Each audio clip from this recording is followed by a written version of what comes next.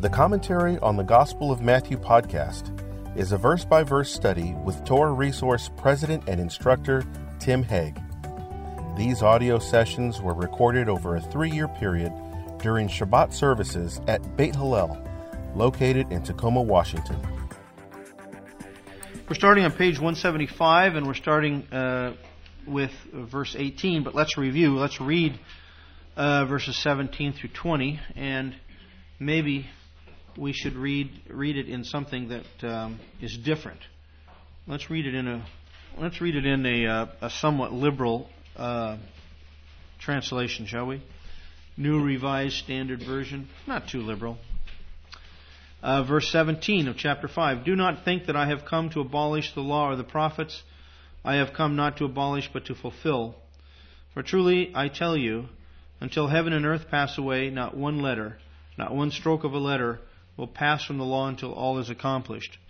Therefore, whoever breaks one of the least of these commandments and teaches others to do the same will be called least in the kingdom of heaven. But whoever does them and teaches them will be called great in the kingdom of heaven. For I tell you, unless your righteousness exceeds that of the scribes and the Pharisees, you will never enter the kingdom of heaven. Boy, I like that translation. That was right on the mark. Maybe I'll start using the New Revised Standard Version. They have done some nice things. I like exactly what they did in 5:18, their translation. I like 5:19, whoever breaks one of the least rather than annul. I think that's a good translation. Yeah, I'm surprised. Usually when I read the New Revised Standard Version, oh, do they? Does the King James Version have break? Well, as I've repeatedly said, the translators of the King James Version were the top scholars of their day, and they were no mean scholars. I mean, they were scholarship in that day was at a much higher level than it is today, far higher level. It was just commonplace that anyone with any education knew Latin and Greek, besides English in the English-speaking countries. That was just common. Everybody knew Latin and everybody knew Greek, which you can tell when you read the older commentaries. They never translate the Latin, they never translate the Greek, and hardly do they translate the German. They just or the French. They just expect that everybody has these many languages, and those of us that are at the edge of the universe in the 21st century, some of us, wonder how in the world they did that. When did they have time to learn all those languages? Of course, we know exactly how they had time. They lived in a world without all the modern conveniences that we have that eat up all of our energy and time. So, yeah, I think the King James Version has a lot to commend it. And as I've also said, I think the King James Version translators, if they were doing their work today, would be elated to have the thousands of manuscripts that have been found since they did their work. If they had them at their time, they certainly would have utilized them because they wanted to know about as many manuscripts as possible. The unfortunate thing is that Bible translation became a sectarian religious enterprise. And so once you have a translation entrenched in the Christian world for over 400 years, you're not going to shake it. And but that's okay. Fortunately, it was a good and worthy translation.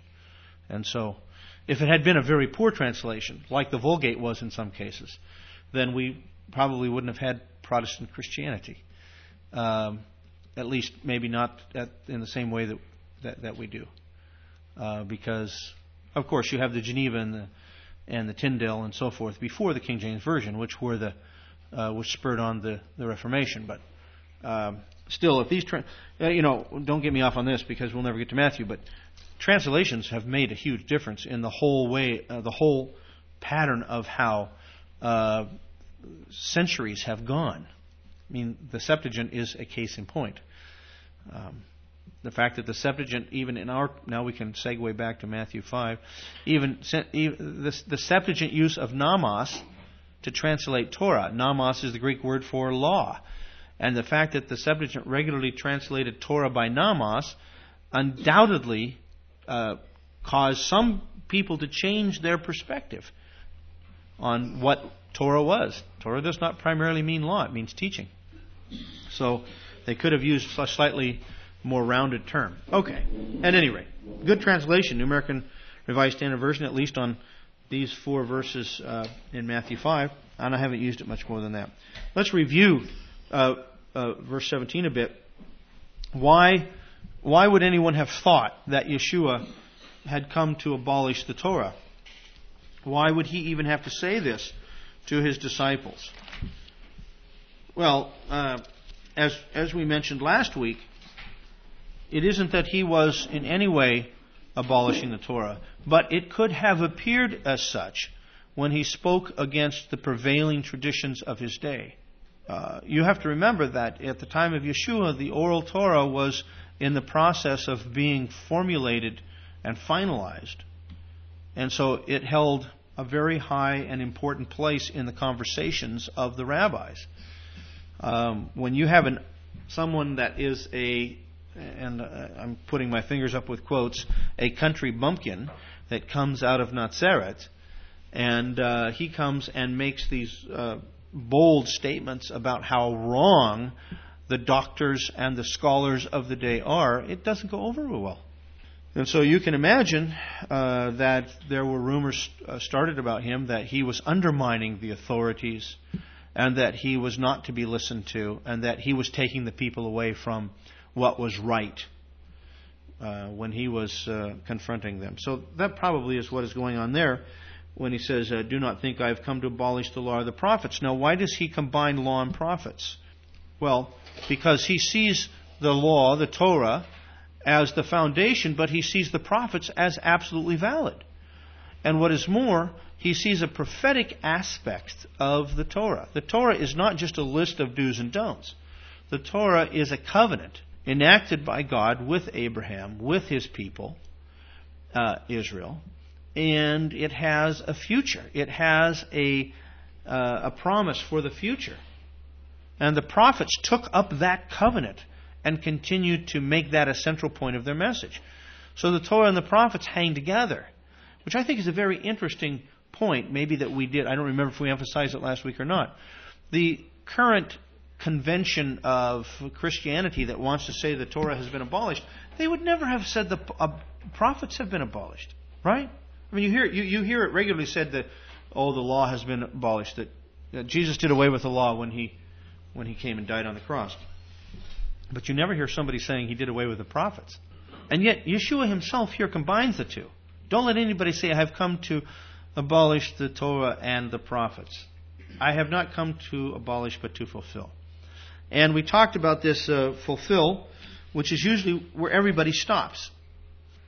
Everybody says, see, he didn't come to abolish. We're not saying he abolished it, but he came to fulfill it. And by that, oftentimes people mean that he came to finish it. There was a little bit to be finished up about it. He finished it, and now it's finished. We don't have to concern ourselves with it anymore. And we spent some time last week talking about what words might have been on Yeshua's lips when he actually spoke this. We're quite certain he wasn't speaking Greek. So what was he speaking? Well, he may have been speaking Hebrew. He may have been speaking Aramaic. There are a number of terms that could have been utilized. The Greek word that is found here, which is the verb plerao, which means to fill up. It's the word that's used throughout the apostolic scriptures when it talks about the fulfilling of prophecy. When it says, this was done so that the words of Isaiah might be fulfilled. Same word, plerao, to fill up, to bring to its fruition. Well, that's the word that's used in the Greek. What word does that translate in the Septuagint? When the Septuagint is using plerao, what Hebrew word is behind it? Well, usually it's the Hebrew word malay. And malay means that same thing, to fill up a pitcher, to fill up a glass, to fill something up with grain. It's the same kind of idea. But we showed a couple of times where the word is used to mean to confirm. For instance, when Bathsheba is told by the prophet Nathan, do you realize that Abijah has declared himself king? And didn't King David promise you that your son Solomon would be king? Why don't you go in and inform your master, the king, that this is what has happened, And then ask him the question, did you not promise that Solomon would be your successor on the throne? And when you have gone in, I will come in after you, and I will fill up your words. I will confirm your words. And so my suggestion is that is probably why the word plerao is used here. That Yeshua said, I didn't come to abolish the Torah, but I came to fill it up, to make it what it's supposed to be. Now, the fact that people usually stop at verse 17 is the unfortunate part.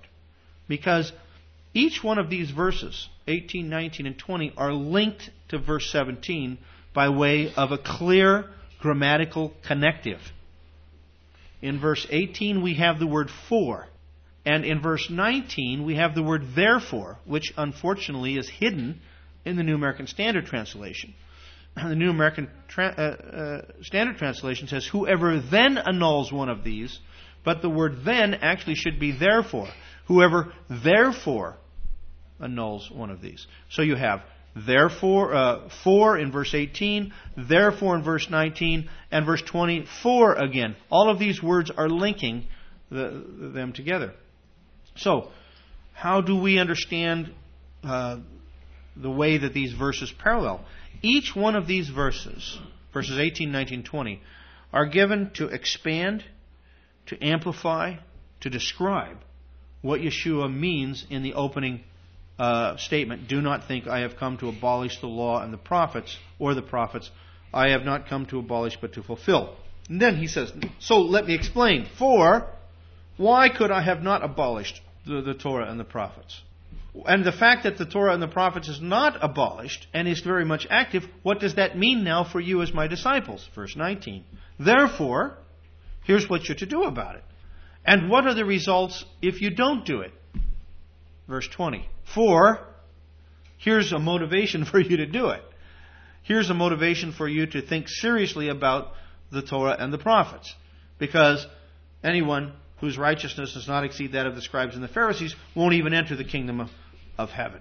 So, and again, if we take this little piece just out of context, what does it sound like? It sounds like, oh, you work your way into the kingdom of heaven.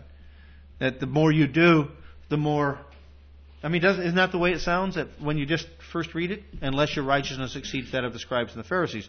Of course, that will have to be a point of our discussion. How could our righteousness exceed that of the scribes and the Pharisees? And what did Yeshua mean by that? So we leave that for another time. So let's go to verse 18 then on page 175. Any questions or additions or comments about verse 17 from last week? Or I'm sure you've been mulling it over most of your spare time since then. So if any of those come up, just let me know. Okay, so verse 18. For truly I say to you, till heaven and earth pass away, not the smallest letter or stroke shall pass from the Torah until all is accomplished. As I said, this for connects the verse to the former verse. It gives further support for the claim that Yeshua did not come to subvert the Torah. We have a parallel in Luke. Luke has it this way: but it is easier for heaven and earth to pass away than for one stroke of a letter of the Torah to fail. And here we have a different word than what Matthew uses. Instead of shall not pass away, parekomai, we have here pipto, which means to fall. Shall not fall away or fall off. So let's see how these parallel. In verse 17, Yeshua talked about he didn't come to abolish. Now he uses the term to pass away. So we can see he's starting to help us define and understand what he means by abolish. What does he say? I didn't come to abolish the Torah. He meant I didn't come to cause any part of it to pass away. In fact, none of it will pass away. And he says, until all is fulfilled. What does he mean by fulfilled? He means all is accomplished, which we'll talk more about. So, this verse helps to clarify and amplify and emphasize the statement of verse 17. The opening words of our verse introduce us to a repeated phrase used by our master. And this is where I got sidetracked today. Because it's hard I'm clearly not the first one to be bothered by this, but wouldn't we expect this kind of phrase to show up in other literature, like some of the older rabbinic literature or somewhere, and I just couldn't find any, where a person starts out with the word amen, which is what we have here. I know it's translated for truly I say to you, but in the Greek it says, amen, lego, umin. Amen, I say to you. It's the word amen. That's usually how that's how we end our prayers. Or when we affirm something that someone has said. And this is how it is used throughout the Tanakh. Now, in Matthew, the use of amen in this introductory formula, which is always with I say to you. Amen, I say to you. It's found 30 additional times besides our verse. I've listed them for you for those of you that are interested. Mark has it 14 times. One is textually disputed, so some would count it as only 13, and Luke 6 times. Every time the Gospel of John has this, he doubles it. All the synoptics just say, amen, I say to you. John doubles it. Amen, amen, I say to you. And so we get the truly, trulies, the way it's translated in most of our English versions. Truly, truly, I say to you. Why do you suppose John doubled it? Was John one of these extroverts that just took everything over the edge? Maybe a little bit? I don't know. You think so? Yeah. I mean, when you read him, he clearly is very, very black and white. He has very little gray. He has very little room in between for slack. You're either yes or you're no. You're either black or you're white. You're either in or you're out. You either love God or you hate Him. There's not much in between. So I've thought too, as we get further on in chapter 5, we'll see that where Yeshua says not to take an oath, don't take an oath, but let your yes be yes and your no, no. When you say, the rabbis say, when you say something twice, it can be an oath. Amen, amen means I really mean it. Did John want to put in the mouth of Yeshua these oaths that he was taking with regard to the prophecies of the end times and so forth and so on? I don't know. Maybe we can, when we study the book of John, we'll decide. The Greek word amen is what we call a loan word. It's like our word garage, or what's another loan word in English? Bouquet. All of these words which are really just a foreign word that we've taken into our language. It's something that we have borrowed from another language and just taken it in. In modern Hebrew, there's a lot of these, right? Radio, chocolat, muzion, etc., etc. Yeah. So, kindergarten is another one that we took from the German. Right. So, this is a loan word. In other words, it's not a Greek word. It's just the Greek taking the letters and transliterating the Hebrew amen. We do find the double amen 3 times in Psalm 41, 72, and 89, which are, in each case, the end of the book, the first book, the second book, and the third book of Psalms, end with amen and amen, which is interesting. The primary meaning of the Hebrew word is linked to the verb aman, meaning to be firm, trustworthy, or safe. The hifil stem of aman connotes faithfulness, to trust and to be trustworthy. Amin. And we oftentimes hear the participle. Anima amin. I believe. I trust. While the nifil connotes to be permanent, to endure. Thus the noun amen generally means surely, as a solemn affirmation, validating an oath, especially in covenant contexts. Is that how Yeshua is using it? No. The use of amen as an affirmation of one's own teaching, however, finds scant parallels outside of its use by Yeshua in the Gospels. Maybe I shouldn't have said scant. I should have said I couldn't find any. Some have suggested that Yeshua utilized amen in order to avoid using an oath, but this finds little support in any parallel literature. Moreover, in the rabbinic literature, responding with yes, which would be equivalent to amen, is equivalent to an oath, and using the double yes, yes also constitutes an oath, according to the rabbis. Chilton has suggested that the Greek amen in the I say formula of Yeshua derives from an original Aramaic bekusheta, meaning in truth. I don't want to get you into all the doldrums of this, but I thought it was interesting that one of the Hebrew Matthews that I constantly check, it is the Evan Bohan. It actually has, in truth I say to you, or in truth I am saying to you. So it understood amen to mean in truth. Be'emet be'emet ani omer lechem. What does it mean? Well, I think Chilton's suggestion is interesting, but I, again, don't think that it finds much textual support. More than likely, and let me just back up and say, if this came from an Aramaic, wouldn't we expect the Peshitta, which is the earliest Aramaic translation or Syriac translation of the Apostolic Scriptures, wouldn't we expect it to be there? And it's not. It has Amen. So I think it's an interesting suggestion, but I don't think it has much warrant. More than likely, our Master's use of the phrase, Amen, I say to you, derives from an increased use of Amen in liturgical settings of the Hellenistic period and is used for emphasis. But not merely a literary emphasis, but more akin to an equivalent, thus says Adonai. When Yeshua says, Amen, I say to you, I think there's the very possibility that he's saying, listen up, folks. This is not just any prophet or teacher telling you this. This is a affirmed word with divine imprimatur. Now, all of the commentators say, but we shouldn't take it so far as to say that he was asserting his divinity.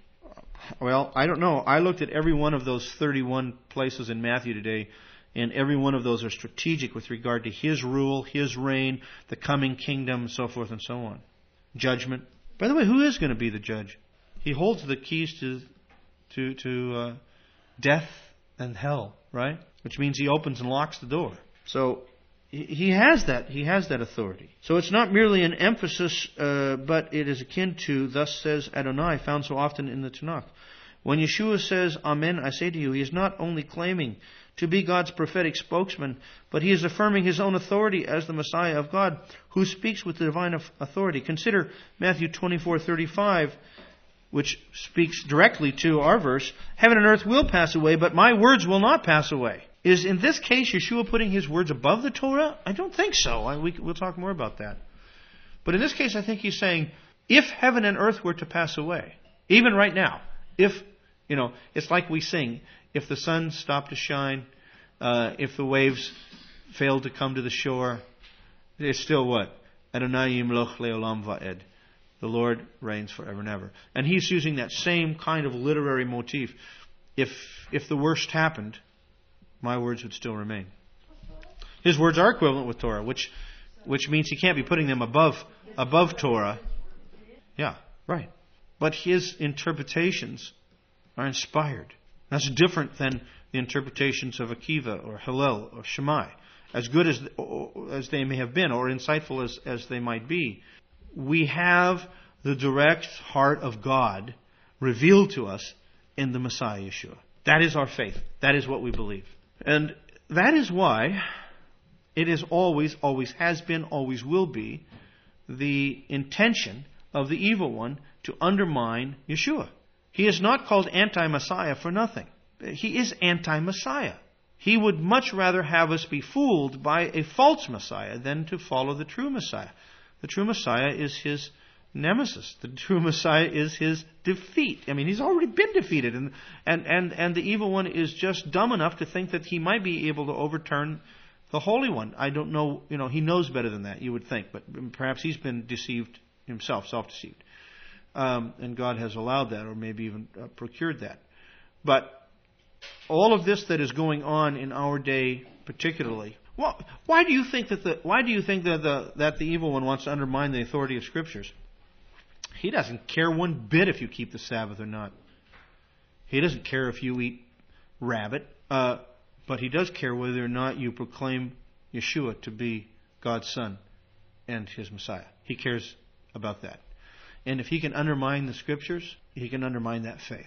And so, it's just amazing to me. And I admit I am out of touch. I don't read the main media very often anymore, or listen to it either. But it just is amazing to me to see the intersection of worldwide acceptance of Islam on the one hand, and the unbelievable amount of energy that's being put in to movies, books, and so forth to discredit Yeshua.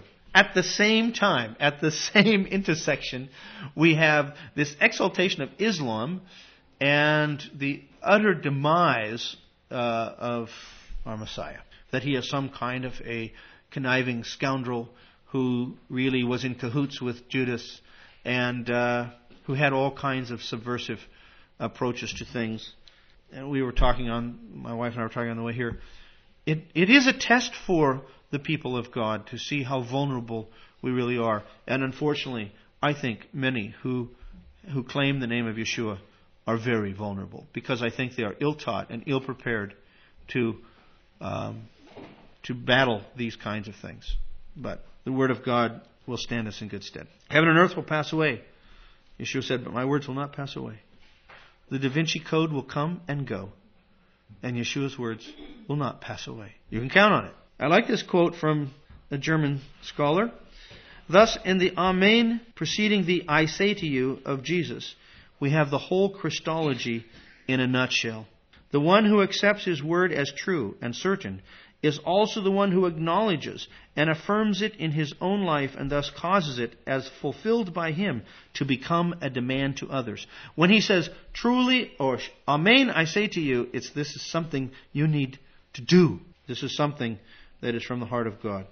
The argument of our Master in the current verse, then, is that His coming could not be to invalidate the Torah, since the Torah itself is inviolable. You can't invalidate the Torah. You can neglect it yourself. You can teach others to neglect it. It doesn't do anything to the Torah. Not the smallest letter or stroke will fall from the Torah. As the incarnate one, and here's something that would be worthy of our further thought and discussion. As the incarnate one, Yeshua came in submission to the Torah, not as standing above it. In His incarnation, Yeshua did not have the right. In His incarnation, He gave up that right. He gave up that ability to stand above the Torah. Right? It says in Galatians 4, when the fullness of time had come, God sent His Son, born of a woman, born under the Torah. He could not have been teaching His disciples, the Torah is done away with. If He had, He would not have been under the Torah. He would not have, and He said, in order to redeem those who are under the Torah. He came in submission to the Torah. Both in word and deed, He affirms what the psalmist declares, forever, O Lord, your word is settled in heaven. We may consider the parallel use of the created universe as a standard of permanency in the Tanakh. Usually the way this verse is read, and I read it this way, and maybe I still do. I'm not sure. But it sounds like, until heaven and earth passes away, not the smallest letter or the least stroke of the Torah will pass away, or will, how do we want to translate it? Will pass away from the Torah until all is fulfilled. Usually the way that's understood is, and when the heavens and the earth do pass away, that's when the Torah will be done away with. That as long as the heavens and the earth are here, the Torah is viable. But as soon as the heavens and the earth pass away, the Torah will also pass away. Well, will we need the Torah in the world to come? Will we need the Torah in the millennium? Yes, of course. Will we need the Torah in the world to come? Yeah. The Torah is, if heaven and earth passes away, but my words will not pass away, then most certainly the Torah will be there. Now, we'll talk about the discussion of some of the rabbis who are interpreted as though they say otherwise. But so, what does it mean when He says until heaven and earth pass away? And in another place in Matthew, He says heaven and earth will pass away, but my word will not. So, if we put these two together, it sounds like there's coming a time when the Torah is going to pass away. I mean, isn't that the way it's usually read? It's not now, but there's coming a time when it's going to. Well, I'd like to challenge that. The reason I'd like to challenge it is because of the way this same language is used in the Tanakh. The language employed to demonstrate that the Davidic covenant is eternal utilizes the created order. Here's, that is, David's descendants shall endure forever. That's a forever language. And His throne as the sun before me. So in parallel with forever is as the sun. It shall be established forever like the moon, and the witness in the sky is faithful. As far as the ancient man is concerned, the sun and the moon and the earth were never going away. We have the same language in Jeremiah 30:33. Thus says the Lord, if you can break my covenant for the day and my covenant for the night, so that the day and night will not be at their appointed time, then my covenant may also be broken with David, my servant, so that he will not have a son to reign on his throne, and with Levitical priests, my ministers. So, basically, this ties together the Noahic covenant, the covenant with Noah, and the Davidic covenant, right? What did the Noahic covenant say? Seed time and harvest, so forth will not cease, right? In other words, there will be this continual pattern in the universe, and that is a covenant that God made. And he says, if you can break my covenant with Noah, then you can also see that my covenant with David is broken. So he ties the two together. Consider as well Psalm 148, 3-6. Praise Him, sun and moon. Praise Him, all stars of light. Praise Him, highest heavens, and the waters that are above the heavens. Let them praise the name of the Lord, for He commanded and they were created. He has also established them forever and ever. He has made a decree that will not pass away. Likewise, the inviolability of the covenant made with Israel is described in terms of the created world by Jeremiah. Thus says the Lord, who gives the sun for light by day, the fixed order of the moon and stars for light by night, who stirs up the seas so that its waves roar. The Lord of hosts is His name. If this fixed order departs from before me, declares the Lord, then the offspring of Israel will also cease from being a nation before me forever. So it sounds like when Yeshua says, until heaven and earth passes away, and by the way, that ain't going to happen, it sounds like He's using something that is settled and given the idea of eternity. So He's basically saying, not the least stroke or not the smallest letter will ever pass away from the Torah. Because if we take this language out of the Tanakh, it sounds like He's simply saying every letter, every stroke is forever in the Torah. This teaching is one of the 218 audio sessions found in the 5-volume teaching series titled A Commentary on the Gospel of Matthew by Tim Hegg from Torah Resource. This product is the fruit of over 3 years of studying and teaching through the Gospel of Matthew, verse by verse, and from a messianic perspective. The 5-volume set is available in softcover book or digitally as PDF files. To order your copy today, visit TorahResource.com.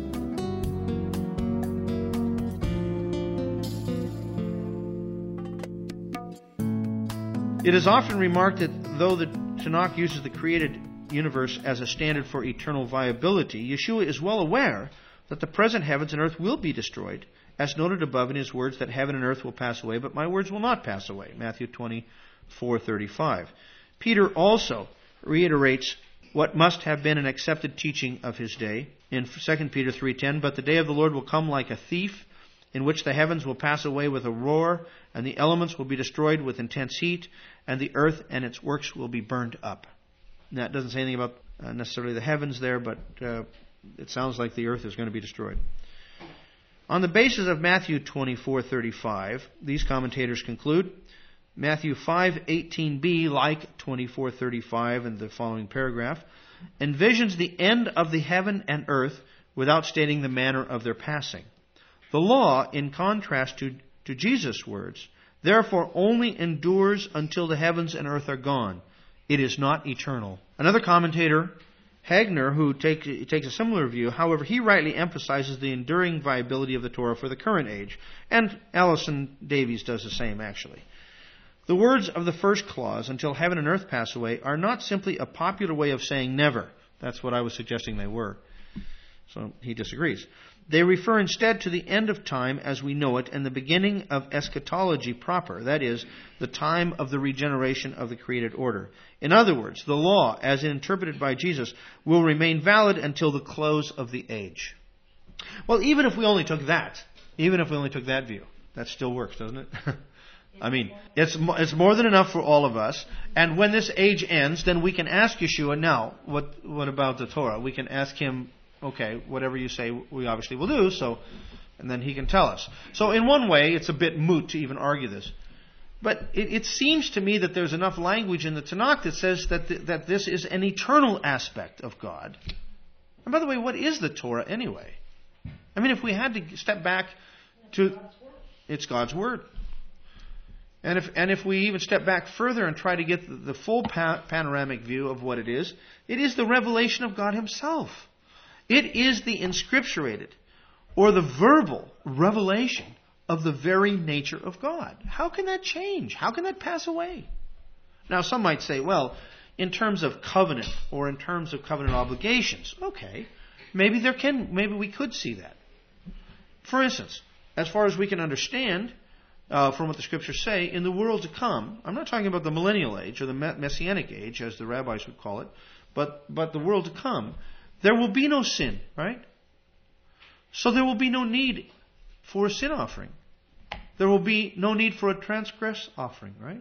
So I can understand how the rabbis were saying, yes, there is a temporality, as it were, to certain aspects of the Torah. Now, there are those of our Christian brothers and sisters who have said, well, the same thing is true for us.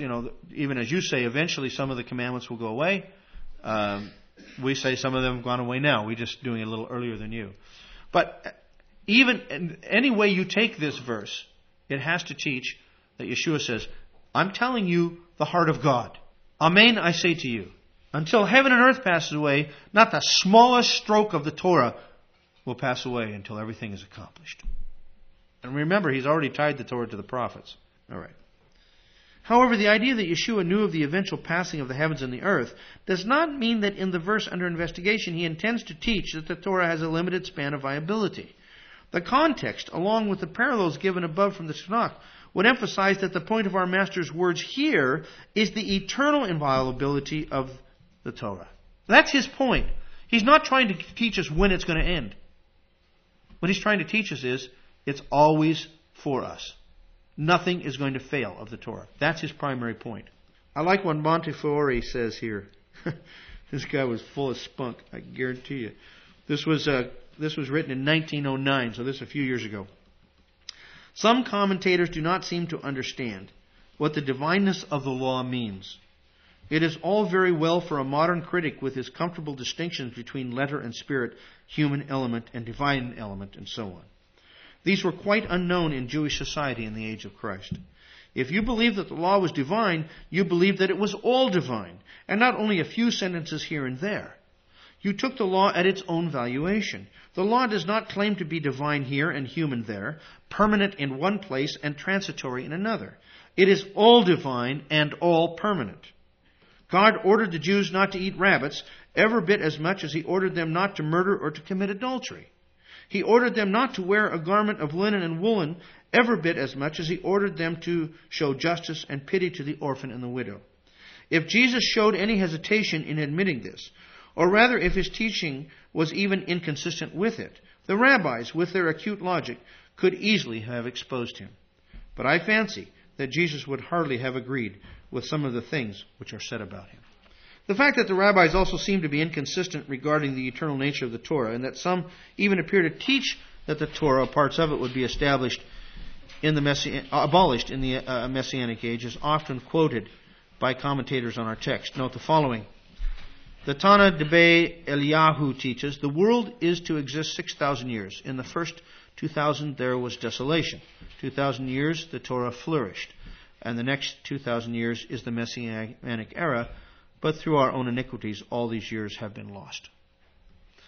It's fairly standard rabbinic teaching that the Messiah showed up at 4,000 years from creation. But because of their disobedience, they missed him. And so he now tarries. He waits. He waits for Israel to come back to obedience. And then he will come. In fact, Yeshua did come almost exactly at 4,000 years. So they weren't that far off. In this text, however, the ages are divided as 2,000 years from the creation to the time when Abraham was 52, according to the rabbis. And at that time in his life, he began to convert pagans to the worship of the true God. There were 2,000 years from Abraham's 52nd year to 172 years after the destruction of the temple, again, according to the rabbinic reckoning. And the final 2,000 years is the period in which the Messiah would appear. But as this particular Tana says, we missed him, or because of our iniquities. But this rabbinic saying does not imply that the Torah ceases, only that the giving of the Torah to Abraham was a distinguishing factor in identifying the subsequent era. And by the way, the rabbis do believe that the Torah was given to Abraham. At least some of the rabbis do. Because he kept the statutes and the ordinances and the precepts in the Torah. That's what it says in Genesis 18. So, they say, basically, what distinguished the period from Abraham's 52nd year up until the destruction and past the destruction of the temple was that God gave Abraham, really, he was the first one to have the Torah in more of a fullness. And it maintained its time all the way up until the final Jewish revolt when everybody was dispersed. And then all of the rabbis admit that the glory of the Torah left Israel. Why? Because the Sanhedrin no longer was around. So it's not saying that the Torah itself is abolished. It's just saying that the Torah flourished in this era. Here's another one. Our rabbis taught a garment in which kilayim, that is a mixture, was lost, or literally the Hebrew says could not be extracted, may not be sold to an idolater. Why? Well, because if you think that there's shatnez, if you think that there's wool and linen together, it's prohibited, right, in the Torah. So if you sell it to an idolater, what's the possibility? He's going to sell it back to an Israelite. Israelite's going to wear it and break Torah. Nor may one make of it a pack saddle for an ass, but it may be made into a shroud for a corpse. So you can't wear it, but you can wrap your dead loved one with it. Rabbi Joseph observed, this implies that the commandments will be abolished in the hereafter. If a living Jew can't wear this garment, but a dead Jew can, what does that say? Said Abai, or as some say, Rabbi Demi to him, but did not Rabbi Mani in the name of Rabbi Yanai state, this was learned only in regard to the time of the lamentations, but for burial this is forbidden? In other words, in a time of deep mourning, when someone had need of a mourning cloth, they could wear this garment that was suspect, but not for burial. The other replied, but was it not stated in connection with it? Rabbi Yochanan ruled even for burial, and thereby Rabbi Yochanan followed his previously expressed view, for Rabbi Yochanan stated, what is the purport of the scriptural text, free among the dead, Psalm 88:6? As soon as a man dies, he is free from the commandments. Of course, the rabbis believe that people are going to resurrect. At least the Pharisees did, right? By the way, does that the last phrase remind you of something Paul teaches in Romans chapter 7? That a person is under the obligation of the Torah until he dies? The discussion relates to a forbidden garment containing wool and flax. Since it is ruled as usable for a shroud in which to bury the dead, the conclusion is that the commandments will be abolished in the hereafter, literally in the time to come. But the context seems to imply that the hereafter does not refer necessarily to the Messianic age, but to the period between a person's death and his resurrection. So, when you're in the grave, or your body's in the grave, and you have not yet been resurrected, how many of the Torah commandments relate to you? As many as you're capable of doing, which is how many? 0. Right. Okay, so they have a point, right? For a dead person, this doesn't matter. He's not keeping the commandments anymore. He has no ability to keep the commandments. But the context doesn't. The conclusion is that a dead person is free from the commandments. That doesn't say that the Torah is going to be abolished in the Messianic age. And by the way, these two, if you read in the commentaries, they will say the rabbis taught that the Torah would be abolished in the age to come, and they quote these two passages. I mean, they don't quote them; they just note them in the footnotes. When you go look them up, it doesn't quite say that. On the other hand, there are clear statements of the rabbis regarding the eternality of the Torah. And the heaven and the earth were finished. V'yakulu, that's in Genesis 2:1. I have seen an end to every purpose, but your commandment is exceedingly broad. Psalm 119:96. Everything has a measure. Heaven and earth have a measure, except one thing which has no measure. And what is it? The Torah, of which it is written, the measure thereof is longer than the earth. Meaning, what for an ancient person to say the measure of something is bigger than the earth, it means it's infinite. It cannot be measured. It's eternal. It doesn't go away. The point of all this discussion as it relates to the words of Yeshua in our text is that he taught the unchanging nature of the Torah. The fact that he uses the created order as a standard for the inviolability of the Torah and later speaks of his own words existing even when the heavens and earth pass away should not be so tightly drawn together as though he is saying that when the heavens and earth pass away, the Torah will likewise pass away. In our current text, the emphasis is upon the eternal nature of the Torah as the indestructible Word of God. And that's, I think, why he uses heaven and earth. What does he mean by not the smallest letter or stroke? The smallest letter translates Greek iota, which represented the Hebrew yod to a Greek-speaking audience. In other words, if you were going to take a Hebrew word that had a yod and write it in Greek, whenever you found a yod, you would write an iota. Very small letter anyway. The yod is the smallest letter in the Hebrew alphabet when written in the square Aramaic script. It's not so in the archaic script. In the archaic script, it's quite large, actually. So what does this tell us? Well, the square script was clearly being used in the time of Yeshua. He wouldn't have used this analogy if it hadn't been. An interesting rabbinic tale regarding the Yod is found in the Midrash. You know, the problem with studying Midrash is you go on too many rabbit trails. Because the rabbis go on rabbit trails. But they're really fun rabbit trails. That's why I didn't get as many pages out today as I should have. When God gave the Torah to Israel, He inserted therein positive and negative commands, and gave some commandments for a king, as it says, only he shall not multiply horses to himself, neither shall he multiply wives to himself. And the word for will multiply is yarbeh, that his heart turn not away, neither silver and gold. But Solomon arose and studied the reason of God's decree, saying, why did God command he shall not multiply wives to himself? Is it not that his heart turn not away? Well, I will multiply, and still my heart will not turn away. In other words, there's a little play on the Hebrew here. He changed the future, yarbeh, to rabeh, past tense. So he made it to read, this is the Midrash, not that he actually did this, but he made it to read, the king did not multiply wives to himself. Not will not. Did not in the past. So not forbidding him to do it in the future, only stating that he hadn't done it in the past. He says, well, I will multiply and still my heart will not turn away. Our sages said, at that time the yod of the word yarbeh, because you take the yod off when you make it a past tense, okay? For those of you that don't know Hebrew, when it's imperfect, it has the yod at the front. When it's not imperfect, the yod goes away. So you take the yod off, it makes it past tense. Put the yod on, it makes it future tense. At that time, the yod of the word yarbeh went up on high and prostrated itself before God and said, Master of the universe, have you not said that no letter shall ever be abolished from the Torah? Now, where did he say that? It almost sounds like they're quoting our master. Behold, Shlomo has now arisen and abolished one. Who knows? Today he has abolished one letter. Tomorrow he will abolish another until the whole Torah will be nullified. God replied, Solomon and 1,000 like him will pass away, but the smallest tittle, and that's kotzei, will not be erased from you. And then, I didn't want to fill the whole page with Midrash. And then the Yod goes on and says, well, how can I be sure of that? He said, if Solomon took away the Yod, did I not replace it? And he said, where did you replace it?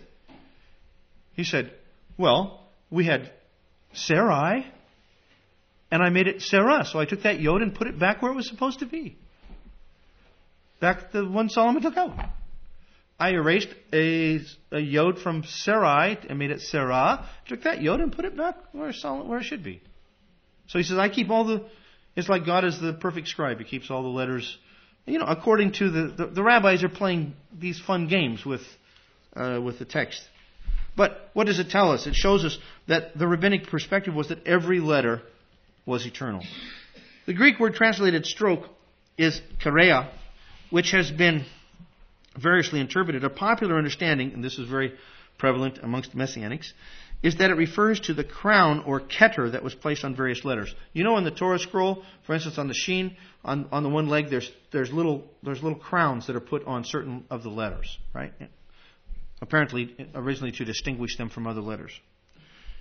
These do not affect the meaning of the words, and thus it is taught that even the scribal embellishments to the text would be preserved. In other words, Yeshua is even going beyond the letter of the text down to the scribal art, the little embellishments they put on them.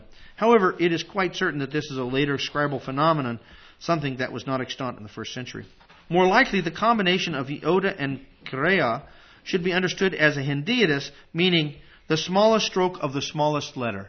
Not the smallest stroke of the smallest letter will pass away. And by the way, did I put it in here? Rashi understands this kotzei of the text, the Midrash text, to be the little end of the yod. You know, when you make a yod, it's just like an apostrophe. The very first little stroke. He says that's the small point that it can't be taken away. Not only is our master affirming the eternal nature of the written Torah, he is doing so in the strongest of ways. The rabbis affirm the same perspective. It is written, Leviticus 22:32, Lo techalalu et shem kadoshi. You shall not profane my holy name. Whoever shall change a chet into a hay destroys the world. For then, lo techalalu, written with a hay, makes the sense, you shall not praise my holy name. All you have to do is change one little stroke, and it changes profane to praise. It is written in Psalm 156, Kol haneshama tehalei Yah. Let every spirit praise Yah. Whosoever changes a hey into a chet destroys the world. It would read, let every spirit profane the Lord. It is written in Jeremiah 5:12, Hichashu va'Adonai. They lied against the Lord. Whoever changes a bet into a kaf destroys the world. It would read, like the Lord they lied. And how easy is it to change a bet into a kaf? All you need to do is not have that little thing at the very, very bottom of the base, right? Just make it curved rather than square. And it's not very much. It is written, Adonai Eloheinu Adonai Echad. The Lord our God is one Lord. He that changeth a dalet into a resh destroys the world. It would read, the Lord our God is another Lord. Echad as opposed to Acher. Yeah, the rabbis were pretty much in line with Yeshua, or Yeshua in line with the rabbis. As one commentator or author that I read today said, Yeshua is not simply being radical with regard to the Torah. He's being extremely radical. That's why I like this NASB for truly, or new RSV, excuse me. For truly I say to you, until heaven and earth pass away, not one letter, not one stroke of a letter. And I would emphasize, not the smallest letter or the smallest stroke on that letter will pass away.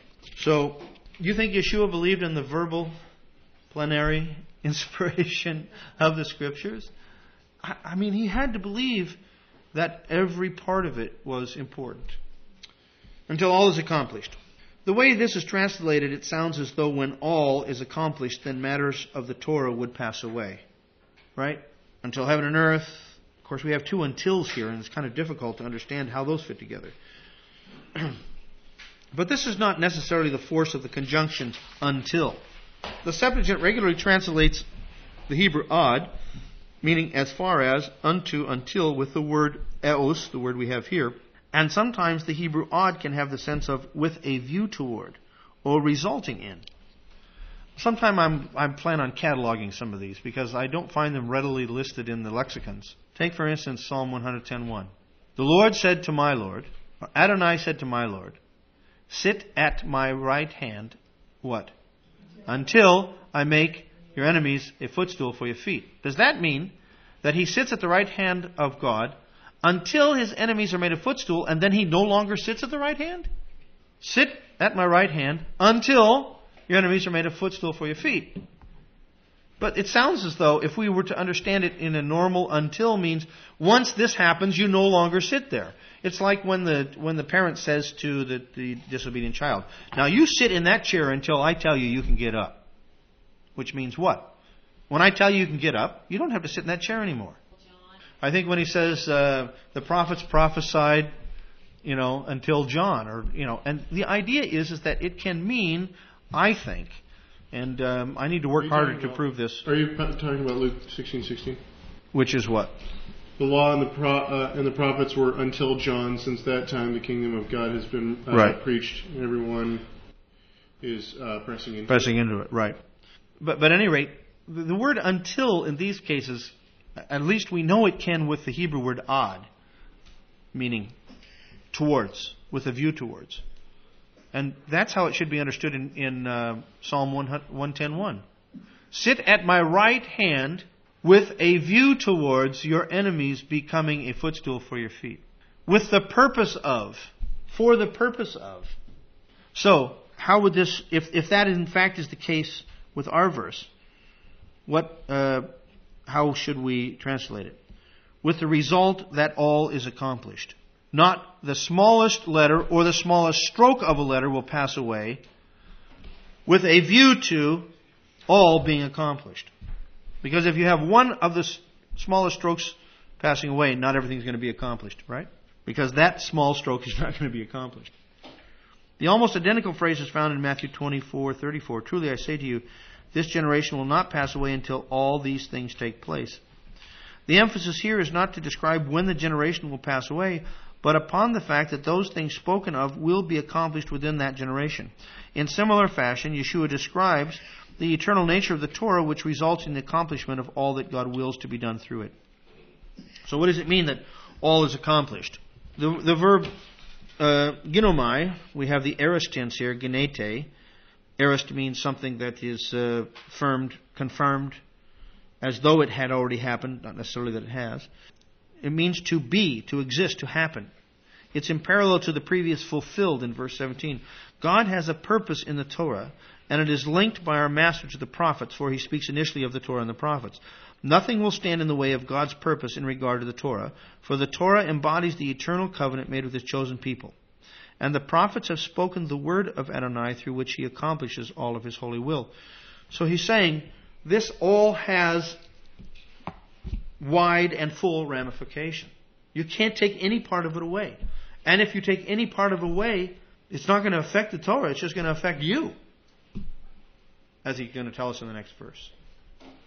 Let's just introduce that next verse since we have it on our page here. Whoever then annuls one of the least of these commandments, we could say breaks, and teaches others to do the same shall be called least in the kingdom of heaven. But whoever keeps and teaches them, he shall be called great in the kingdom of heaven. Just by way of overview, some have said, well, didn't Yeshua say that the least shall be the greatest? So wouldn't you want to be called least in... No, he doesn't say that. He doesn't say the one who is called least will be the greatest. He said the one who is a servant of all will be the greatest. It's one thing to look at yourself as servant and look at yourself as least. It's quite another thing to have God pronounce to you that you are the least. That's a different metaphor altogether. As I said in the English translation that we have here, when it says whoever then annuls, the word then actually is therefore. Therefore, whoever annuls. So it takes us back to the previous verse. As Allison Davies comment, within the present context of Matthew, 5:19 follows well upon 5:18. If the law remains valid even down to its jots and tittles, then it must be practiced and taught in its entirety. A liberal attitude towards the law is not in order. All antinomian tendencies are excluded. Okay, so let's look at the parallels now between 17, 18, and 19. He started out in 17 to say, I didn't come to abolish, which he explains in our current verse, verse 18, to mean pass away, and which he further explains in verse 19 to say anyone who annuls. I didn't come to abolish. I didn't come to cause any part of the Torah to pass away. Therefore, anybody who breaks one of these and teaches others to break them will be called least in the kingdom. That's not my purpose. My purpose is not to do such a thing to the Torah. Rather, Yeshua says, I came to fulfill. In verse 18, what does that mean? To accomplish everything. That everything would be accomplished, would happen as God intends and plans. And what does that mean for us? It means we should do the commandments and we should teach others to do them. It's a very obvious parallel. It doesn't take a rocket scientist or even a theologian to read that and see how well it fits together. So these parallels continue to aid us in understanding our Master's words. The idea of abolishing the Torah is to act as though it has passed away, ceased to exist, and thus to annul the effect of the commandments. Conversely, to fulfill is to live in the context of God's purpose to accomplish His will through the Torah, and thus to obey it, that is, do it, and teach others to do likewise. And again, I've said this time and again, I want to say it once more for whoever may eventually listen to this recording, if some do. I think there are a lot of believers, a lot of good Christians who are sincere, absolutely 100% sincere in their conviction that many, many, many, or even most of the laws of Torah have nothing to do with them. And they don't feel at all a twinge of conscience in relationship to them. They really don't. I think almost all of us in this room can probably shake our heads and say, I know what that's like. Because that's what we were told. We were taught. We were brought up on bacon eggs. We were brought up on ball games on Saturday, and Saturday was the work day. Saturday was the day that we, and we just didn't give it a second thought. We had never ever stopped to ponder what the appointed times of God were and what they meant and what we were supposed to do with them. It was so off the radar scope that we didn't even know they existed. And frankly, to be honest with you, I think God understands that. I think His mercy extends to that. I'm not saying that He doesn't consider it still to be contrary to His will. But what I'm saying is, when we come to a realization of what Yeshua has said here, and we don't allow overarching theologies to steal it away from our attention. When we come to that, we do say to the Lord, forgive me.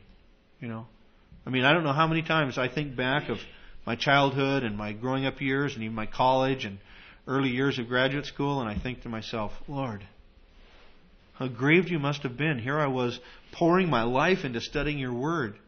And some of the most simple and just everyday things that you wanted me to do, I had no idea.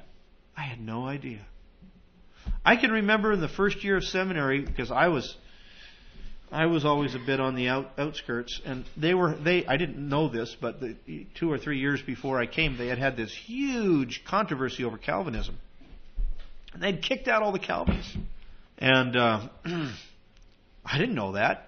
And I walk on campus as a wet behind the ears, freshman in graduate school, and I'm a Calvinist, and I'm letting everybody know it.